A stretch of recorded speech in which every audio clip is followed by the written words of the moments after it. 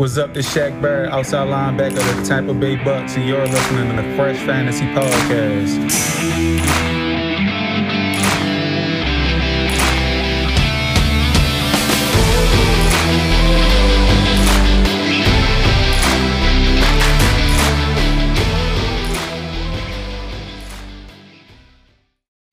What is going on, everybody? I hope we're having a great day today. This is Alex from the Fresh Fantasy Podcast, and this is the 39th episode of Season 2.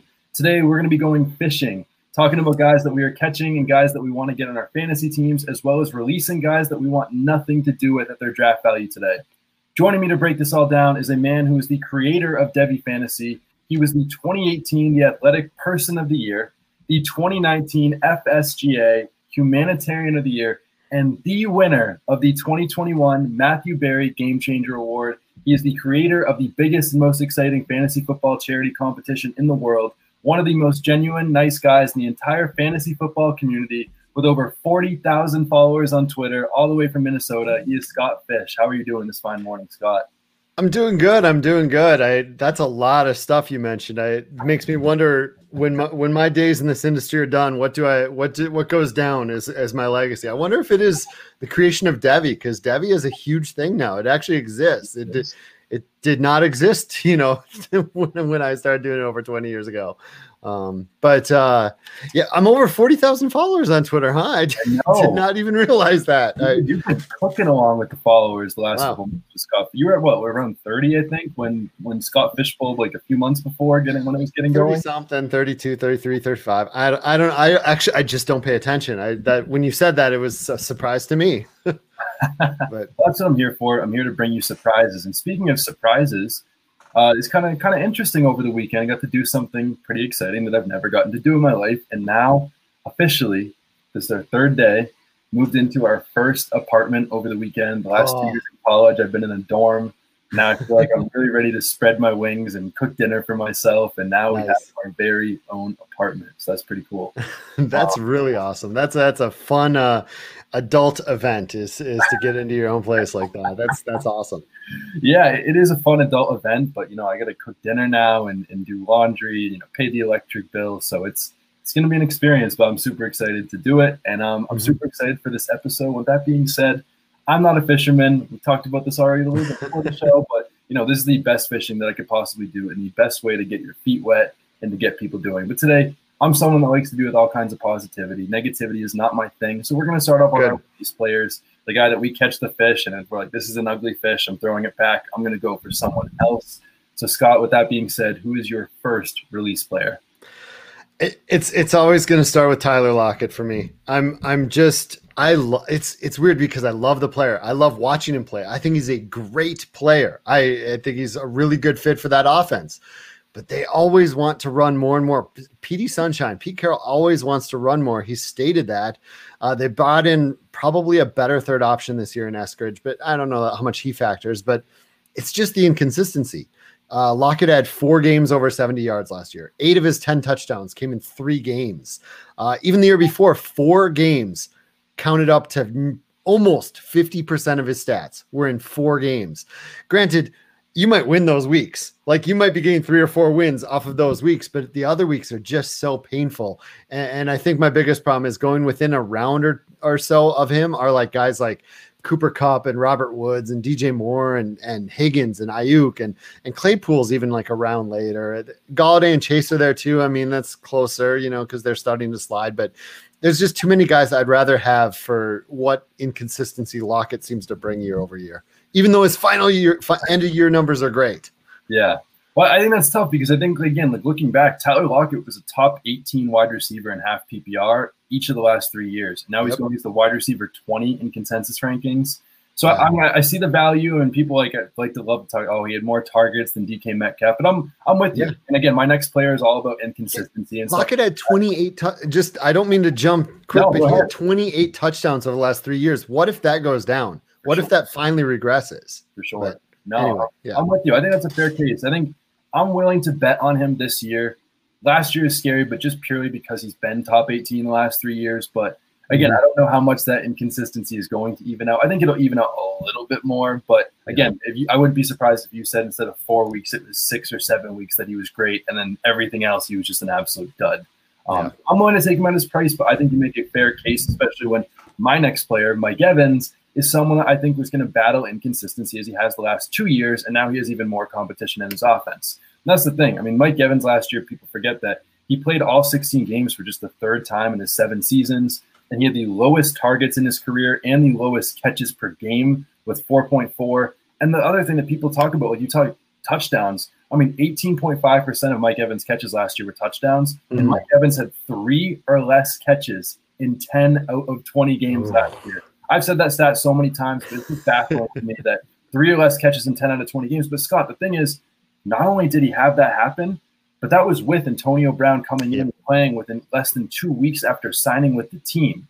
And he still had 3 or less catches. Then you bring back O.J. Howard, another year of Gronk, which I think will be helpful now he's more back in football. You bring in Gio Bernard and all these other weapons. And I mean, Tyler Johnson, Jalen Darden, they have all these weapons. And the week-to-week consistency is just not for me when Mike Evans is still being drafted as a borderline wide receiver one. I get it, people. I'm listening. 7 straight 1,000-yard seasons. I'm not taking away, but he's never had more competition, and I think that they're going to be up in a lot of games, which means they will throw a little bit less. I'm just not willing to take him at his price. Are you feeling that same way? No, exactly. And Antonio Brown's target share at the end of the season screams that he's going to come on stronger. But you didn't even mention Gio Bernard is going to take passes too.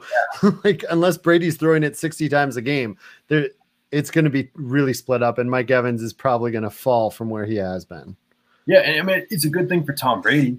But you can still argue that Chris Godwin and Antonio Brown are arguably top 15 wide receivers in the NFL or top 20. And when you have 3 guys that are all top 20, I think clearly receivers and the best trio in the NFL, plus good tight ends that catch touchdowns and one of the best pass catching backs of my generation or the last 10 years or so. I mean, again, it's just crazy for me. I don't get it with Mike Evans. But again, we can talk more about Mike Evans another day. Who is your second release player that you want to get rid of? I tried to do 1 per position, so I did 4, but I think I'll just stick with the tight ends right now because I just don't understand the Dallas Goedert love. He gets a decent amount of targets, but I believe that he's still going as tight end 8, which he has most of the summer, and Zach Ertz didn't leave. Like, the market never corrected after Zach Ertz decided to stay. I'm not exactly sure what we're going to see out of that offense. And if Devonta Smith is good, he's going to take some of those immense amount of targets that Goddard was able to get last year. And this is, I mean, when Goddard and Ertz both played in the same game last year, Goddard had 2 red zone targets all season. Wow. Like that's not a lot of red zone work for Goddard when Ertz is also in there. And he's going in the same area as guys I just like more, Logan Thomas, Noah Fant, Jonnu Smith, who's even farther down the list, but I would probably rather have Jonnu Smith than Dallas Goedert right now. It's mostly just too high. It's just mostly too high is what it is. I'm with you. And again, with Zach Ertz playing and I read a report from the Eagles training camp the other day that Zach Ertz is the 3rd most targets of Eagles training camp. I mean, granted, Dallas Goedert has the most targets and catches, but the fact that Ertz is still playing a role and we're hearing reports out, and that's not good for Dallas Goedert long term. Right. I mean, they don't have a ton of pass catching weapons, but I'm with you. Where he's going, I'd rather take someone like a Logan Thomas any day over him, and I think I'm willing to stand by that all day. I'm with you, and I'll stick with the tight end position with you. And mine is Kyle Pitts. I don't hate Kyle Pitts, the talent. I think he's going to be amazing.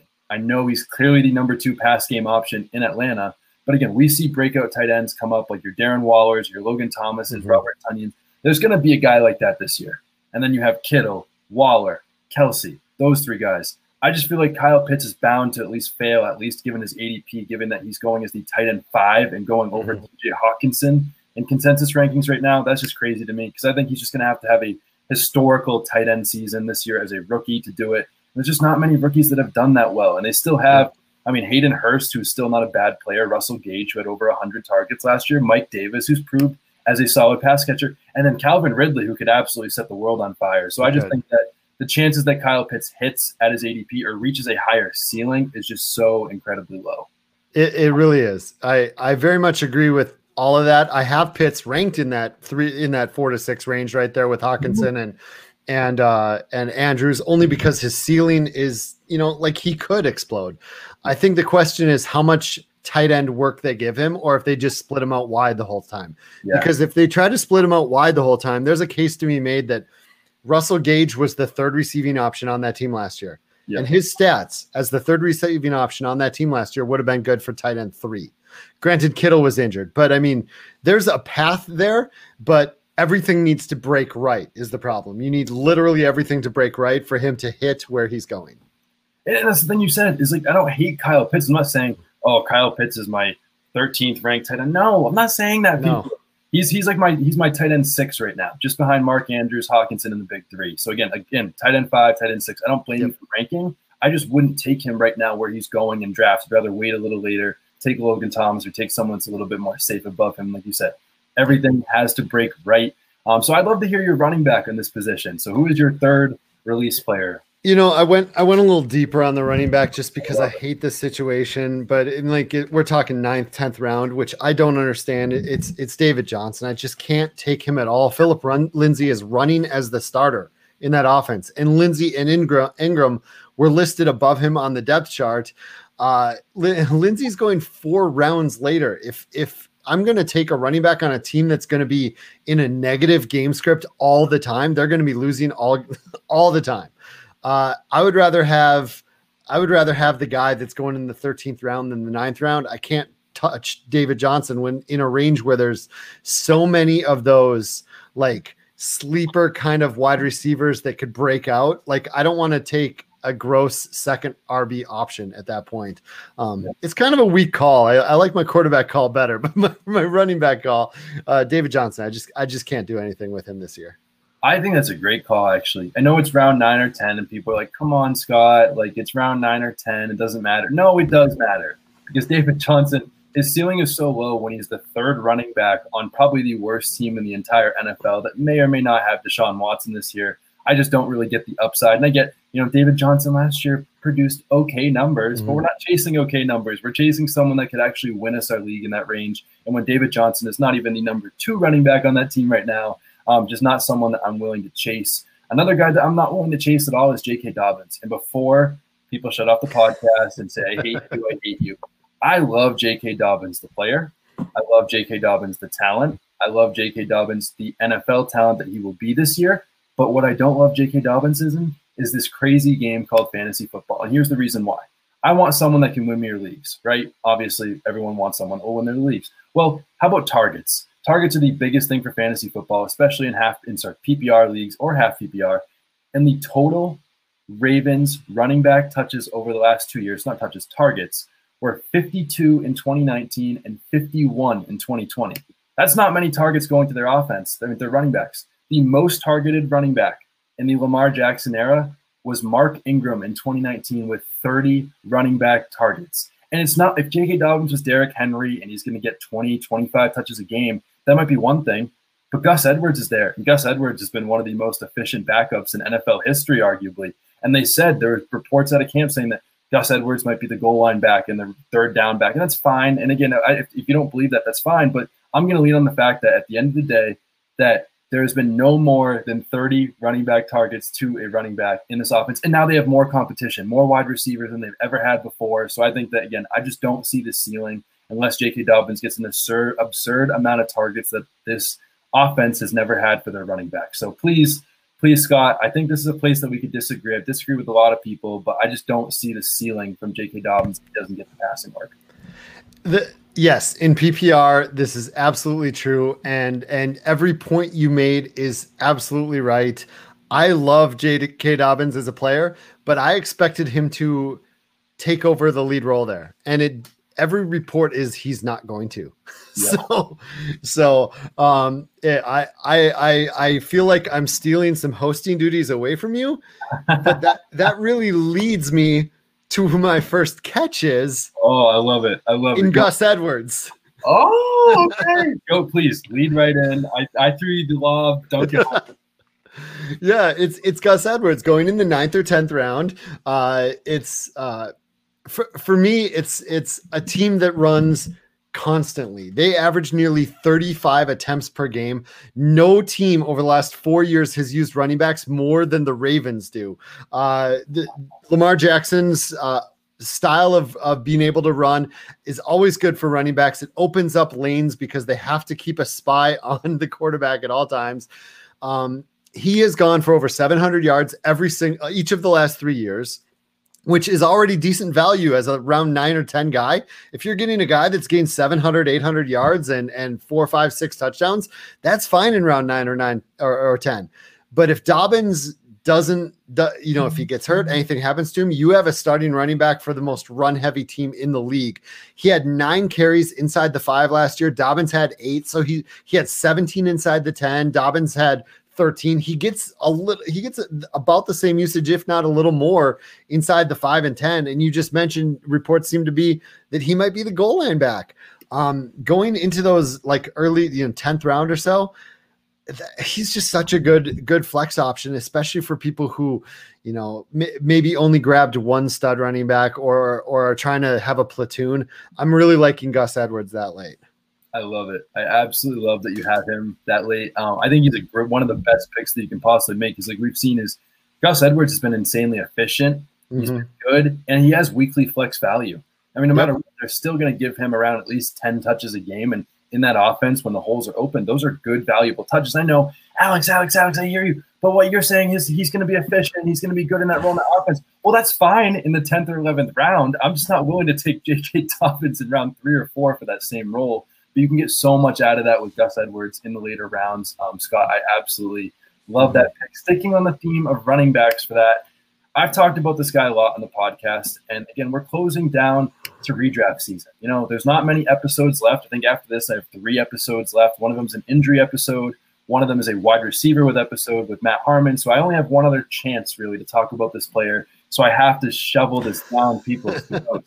And that is Antonio Gibson is my first catch player. I absolutely love Antonio Gibson. One of the things that people forget about him is just the fact that this guy wasn't even a running back in college. He's a wide receiver. And beyond that, okay, I know people that he only had 11 more catches than he did rush attempts in college, but he had 77 total college touches. 77. That's it. And then this guy walks into the NFL and was 5th in PFF rushing grade last year, 5th in missed tackles forced per rush, 15th in yards per carry, number 1 in stuff rate. And then his running backs coach are saying this guy is night and day from where he was last year and learning how to play the running back position. All reports out of camp and everything like that. So the turf toe is fine. He said the turf toe is fine. And then Kyle Allen, former Panthers quarterback, said that they're trying to force Antonio Gibson into the Christian McCaffrey role in their offense to get all the touches. I know we haven't seen it in the preseason, but again, this guy was a wide receiver in college, and every time you see him touch the ball and get catches, he's absolutely electric.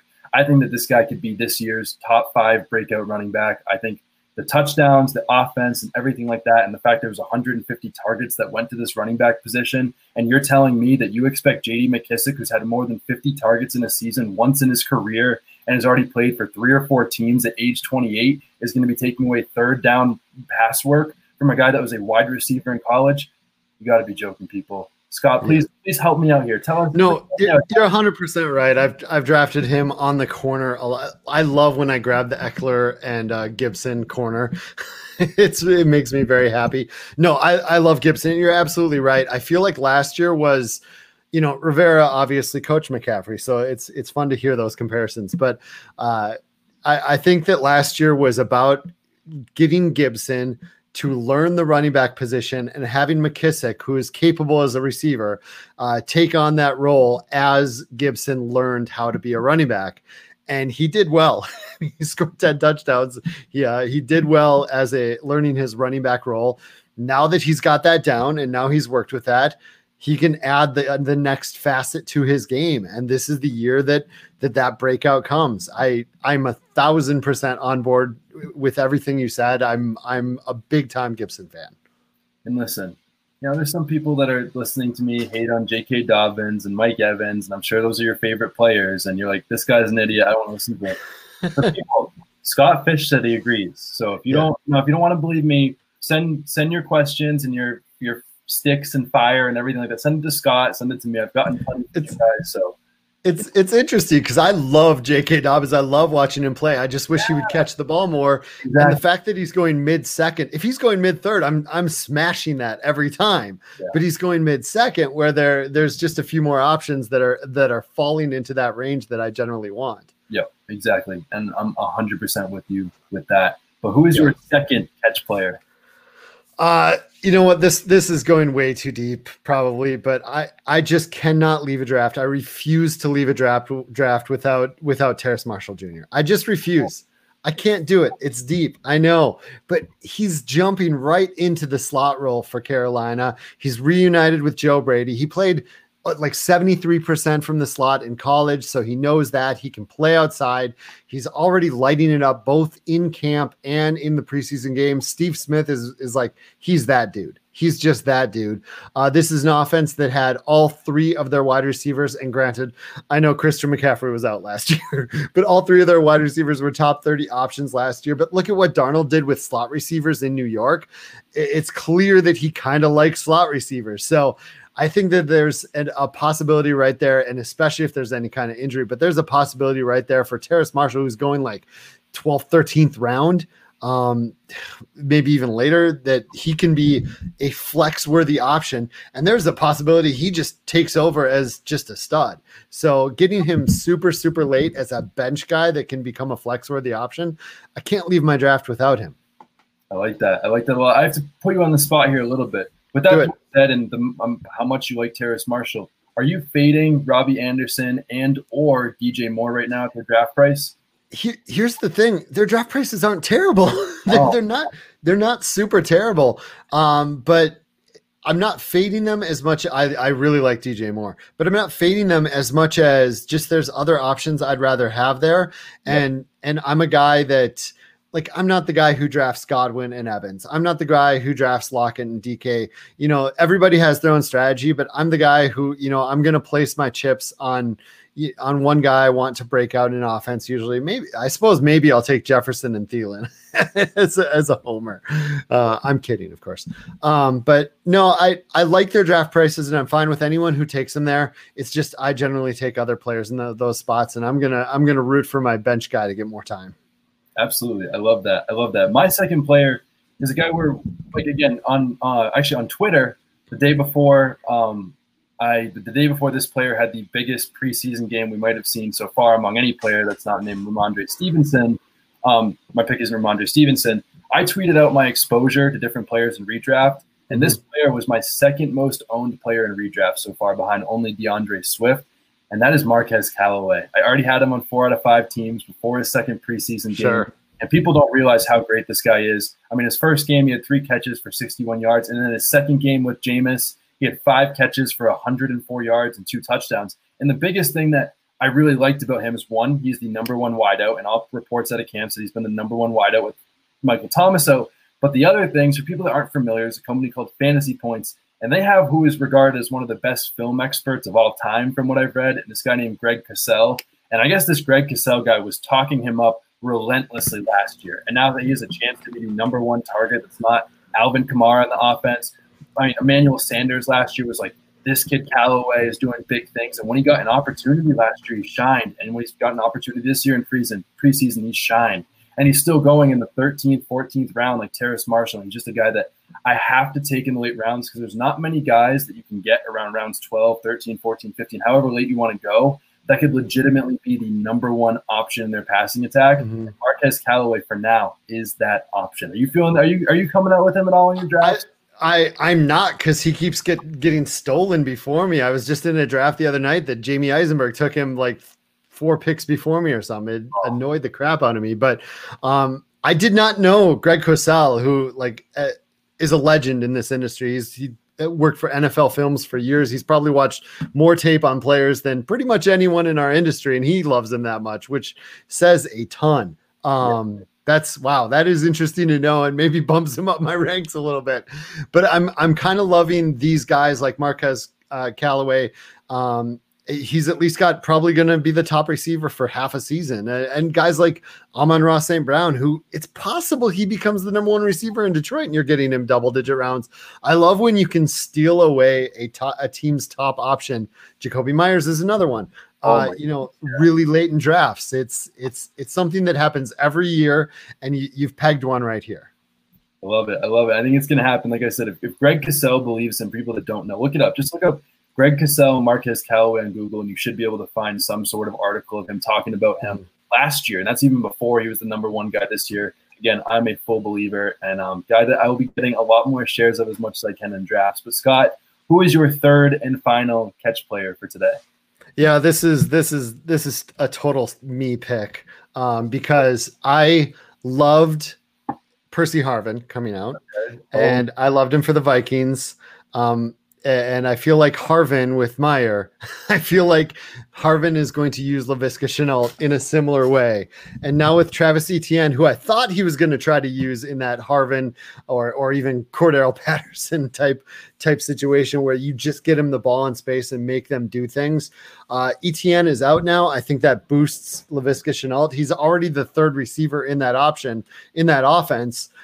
If you consider Marvin Jones ahead of him, but he's got the third receiver role and that, designed play to get him in space role, and he can run it out of the backfield as well. I just feel like Urban Meyer, especially in college, showed a propensity to have not just gadget players, but players that he would get in space and try to design plays for. And it feels like Viska is the type of player that he loves having and loves trying to figure out fun plays to get involved and get work off of. And mostly it's about his price. He's going at a place where I don't feel bad about taking him. If he was going higher, if he was going as a wide receiver 2, I wouldn't want anything to do with him. But where he's going as a wide receiver 4, so I'll take him every day. Especially in PPR, the get him out in space and make them do things, guys. Those guys in PPR are always excellent. I think Laviska is a guy that I was already believing in before Travis Etienne got hurt. Yeah. And now that he's out, I think there's going to be even more plays for, Laviska to break out. And then the other thing is, DJ Chark, I think, broke his finger. He's been out of practice, and he's supposed to be ready for week 1, but he hasn't been there a lot. Marvin Jones now has an AC joint sprain, and now he's on track to play for week 1, but he's out there for a little bit, which means, and Travis Etienne is out, which means more touches for Laviska, more time to make a connection. And where he's going, like we just talked about with Marquez Callaway, this is a guy that at that point in the draft that you could literally get and have end up being the #1 option. It could be an absolute cheat code in PPR leagues, especially if he's getting some touches out of the backfield for rushing, receiving, little jet sweep, stuff like that. He's someone that I'm absolutely in on and coming away with in as many drafts as I possibly can. But Scott, my number 3 player, and I know people, I know. Scott, you have a kid, right? You have a son? I do. So I'm guessing as a dad, you understand that sometimes there's things that you might not understand that you have to tell him over and over, whether it's cleaning your room or making sure that you put the plate in the dishwasher, something like that. Tell him over and over, correct? Sure. Yep. This is the thing for my podcast listeners that aren't believing that I have to say over and over. This is my former flag plant. I just believe too much in DeAndre Swift. And that is Jalen Hurts is my final catch player of the day. I just don't get anyone that is not absolutely in love with Jalen Hurts. And here's why. Obviously, last year, it's a small sample size, but he passed for over 330 yards in 2 out of 3 starts. He averaged 79 rushing yards per game. But people forget that his offensive line missed 3 out of 5 total seasons. That's like 48 combined games missed by their starting 5 offensive linemen. But the biggest thing, people have heard me talk about this stat a lot. This is from Ian Hart. It's my guy, friend of the show. Since 2010, there have been 22 instances of a quarterback totaling at least 100 rush attempts in a single season. 19 of those 22 players, Scott, were a top 8 fantasy QB in points per game. Top 8. That is 19 out of 22, which is 87% for you math wizards. The only 3 to not do it, 2012 Tim Tebow, 2014 Colin Kaepernick, and 2020 dumpster fire receiving core of my New England Patriots, Cam Newton. That is very rare company to be in. So unless you're saying that he is one of those guys, then, don't take him at that point. But I think all signs point, and that's, what did I say, Scott? I said 100 rushing attempts. That's 4.5 per game. And Jalen Hurts averaged over 11. And rushing upside bumps that up even more. And the last thing I'll say is, again, Jalen Hurts last year was the QB3 in his 3 starts, QB7 if you count the last game where he didn't really play much in the second half. And then you add Devontae Smith, who just had won the college Heisman, and Kenny Gainwell, who was one of the best pass catchers in this entire draft in year 2. And the fact that he was the quarterback 3 while passing for 52% completion percentage, and he was still the QB3. It doesn't make sense to me. I'm all in on Jalen Hurts. He is this year's Lamar Jackson. People keep fading him because of his numbers and everything like that. But if because of his rushing upside alone, you're drafting him as his floor, and he is a legitimate top 3 season this year, top 3 ceiling. So as you were saying that, I was going to try to look up an old tweet of mine from about 2-3 years ago that was almost exactly the same argument, almost exactly, for Lamar Jackson. And I said his floor is QB7 based on very, very similar points. So I can definitely see it. I'm definitely on board. I feel like the industry and ADP has not come around that far on him. Like, you can still get him as your QB, 10, 11, 12, 13. Like, I feel like he's still going, after the big 8, and then after Tannehill and after Brady and those guys who are usually in the 9, 10 spots. It's one of those that if you pass on quarterback, you want to get an upside guy like that, or if you want, grab him and someone stable like a Ryan or a Cousins or whatever. That I love pairing the super high upside guy with a super safe guy, just in case. But I'm with you. Jalen Hurts has every possibility to hit. By the way, that number is ridiculous. I mean, averaging over 70 yards rushing per game is just that's not human. Yeah, and part of you wonders, was his line so bad that he had, like, I haven't watched I remember watching last year, but I haven't watched with the eye of how many of those did he have to take off because his line was so bad? How many were designed? What's the offense going to be like surrounding that this year? But, he's got some games under his belt. It'll be a full season. I like the call. I like the call. And the one thing, and I'm not going to name names here because I don't think that's fair, but one of the things that I can't stand with the Jalen Hurts argument, I just have to say this because I'm so frustrated about it, is people that are saying Jalen Hurts won't be good this year because people have film on him. Did that happen for Lamar Jackson or Kyler Murray or Josh Allen or these other running quarterbacks that weren't great passers to start? Murray was a great passer to start.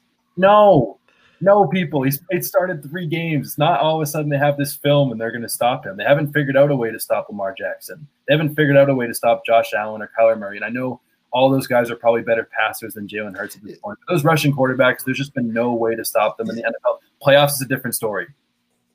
Yeah, I feel like the film on him thing is becoming antiquated with the rushing quarterback, because running is the rushing aspect of it is, it's hard to say, oh, this is a tell they do when they, et cetera. It's the passing that you get film on, how they read the field. Like Trey Lance reads the field low to high, like how they go through their progressions. Like that's where the film catches up with a lot of guys. I think the rushing quarterbacks have a slight advantage on that the film doesn't catch up to them as fast. Yep, I 100% agree. The other thing, Scott, I know my final question for you today is the flag plant. We'll get into that. But we have a little bit of time, okay? And there's a player that you brought up a little bit earlier that I want to talk about and circle back, because it was just about maybe a week ago now, or maybe a week and a half ago, that I came on to this player. And I just started saying, holy moly, I found this year's late round tight end. And I made a TikTok video on it. So if you follow me on TikTok, you've probably seen it. But this is just absolutely ridiculous, and it's Logan Thomas. Yeah. And if you aren't a believer in Logan Thomas, just listen up for just a second. He ran the highest percentage of routes among all tight ends last year. He was number 1 in total routes ran for tight ends, 3rd in targets, his 2nd year as a starter at tight end. The beat reporters in all of their camp have been hyping them up, and he is super, super athletic, similar to Darren Waller. I was fading Darren Waller last year because he had more competition, so how can he do it, whatever. But again, one is just the volume of routes and all that alone. Just the fact that he's there in snap percentage, he's going to be on the field for every single play is going to help him. But here's the thing that really made him believe, and I'll be honest, people, this is embarrassing to say, this is a true story.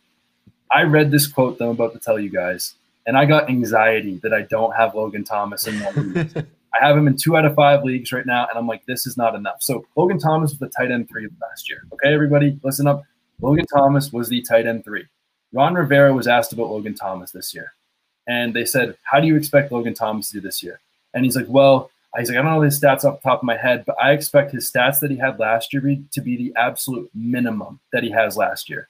And I wouldn't be shocked if he has over 100 catches this year, We added a ton of speed to the offense to help the tight end directly, and I wouldn't be shocked if Logan Thomas is over 100 catches. And that's with the volume of routes and targets and snap percentage, and the fact that he's the second year starting at the tight end, and that's the fact that he's also had so much hype coming out of camp. Logan Thomas is going to be a breakout tight end this year, and I will not let anyone tell me otherwise. Sounds like you're feeling the same way. Yeah, and one thing you noticed last year when watching Washington is he's always on the field. Like I would have Logan Thomas, and I'd be watching Washington, and I'd be like, he's always on there. You always have a chance to, like, his snaps must be through the roof. 97%.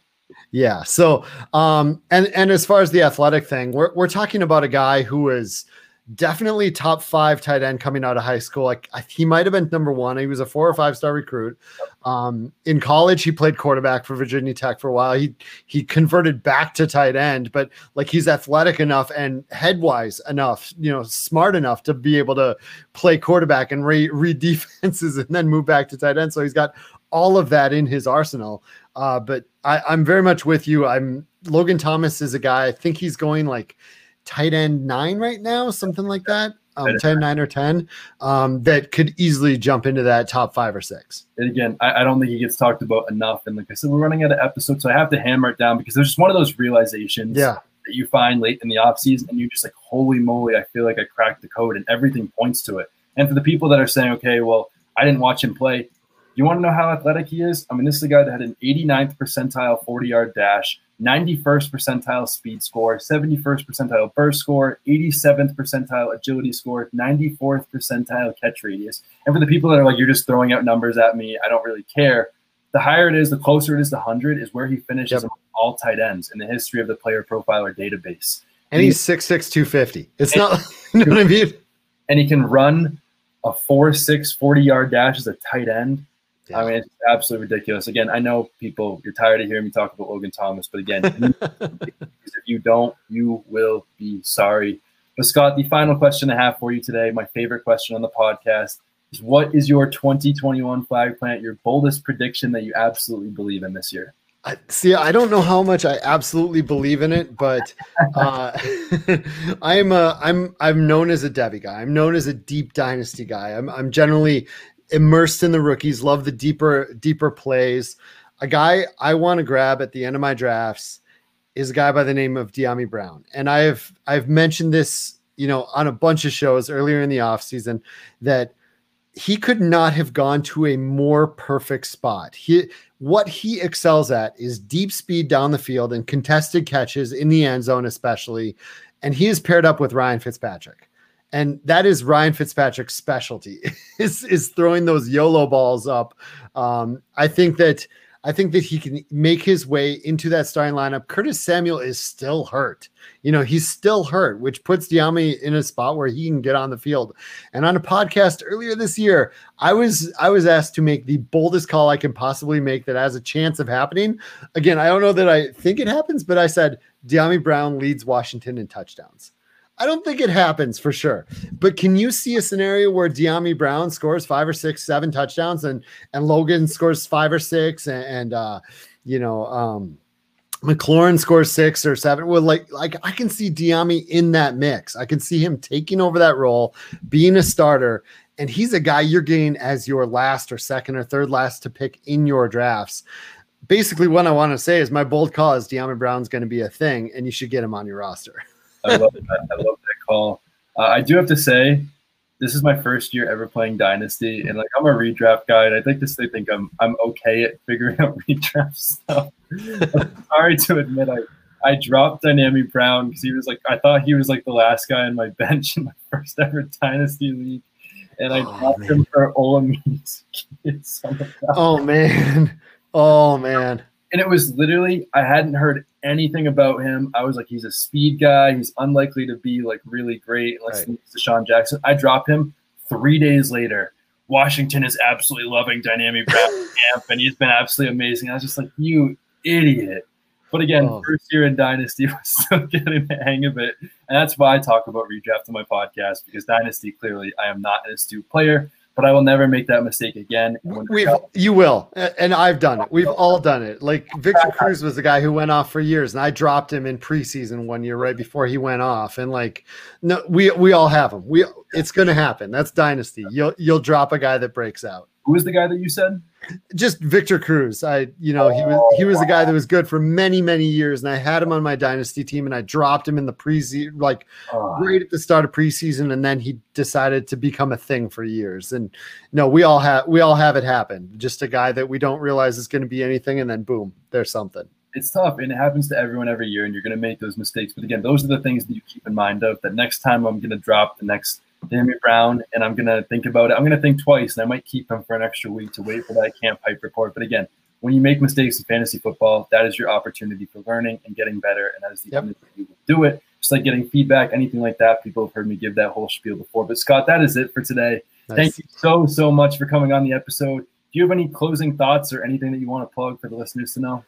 I don't really. I really don't. Just the thing I used to tag forever and ever on when I went to show is like, you can follow me on Twitter, Scottfish24, and that's where you can find everything. But really, I just like to promote, if you're in a league, give one entry fee to charity. Like that's all you have to do. And with the hundreds of thousands of leagues out there, we can do a ton of good. Your league isn't going to miss it. You can have the winner decide the charity. You can decide before the season starts. It doesn't matter. Just one of those entry fees. You're not going to miss it. Try to do something good. That's really the only thing I guess I would throw out there. Yeah, I love that. I absolutely love that. And I think, like you said, there's no better way to give back. Like you said, hundreds of thousands. Even if you said you didn't want to donate one entry fee, and you said we're going to donate $10 from every right. year, and you have that times hundreds of thousands or millions of leagues every year, imagine how much money if you take $10 away from every single pot in a fantasy. Exactly. How much money you can make. It's absolutely amazing. And that right there, people, is why you see that this is a man that has won so many awards over the last couple of years. One of the true gentlemen of the sport. And like I said, I talked about on a podcast briefly that I went to the Fantasy Football Expo. And I have to say, and I know, Scott, you're just like, I'm just Scott, whatever, but like one of the nicest, most genuine people I've ever met. Anyone that came up to talk to you all the time, you were kind and generous with your time. And I think that people don't talk about that enough. And people that I was talking to after the expo, and I know you're tired of hearing these things, were like, wow, like Scott Fish is such a nice guy in person. Like I'd never met it before. People were so complimentary. And like I said, give him a follow. You will absolutely not regret it, especially if you want a chance to be in the 2022 Scott Fish Bowl. Scott Fish Bowl 12, will that be? Yep. Pretty amazing. It's going to be big. Live events around the country. Some really major venues, it sounds like, too. So it's going to be a lot of fun. Love to see it. Well, Scott, thank you so much for your time, and thank you so much for everything that you do for everyone in the fantasy football community. It absolutely does not go unnoticed. And like you said, people, $10 from every league pot can make so much money this year if you donate to charity. But you can also just donate an entry fee. But again, like I said, for that, please follow Scott. And thank you guys so much for listening to the Fresh Fantasy Podcast today. The best way that you can help me and be the best that we can be, and like we already talked about, is feedback. That is truly the best way for me to learn. Even if you hate me and you're like, I hate this guy's voice, stop talking about Logan Thomas in your podcast. Again, I need to know those things so I can get better, because learning and hearing feedback is the only way that you can get better. So please leave it for me. And you guys already know what to do. And I hope you all have a great rest of your day.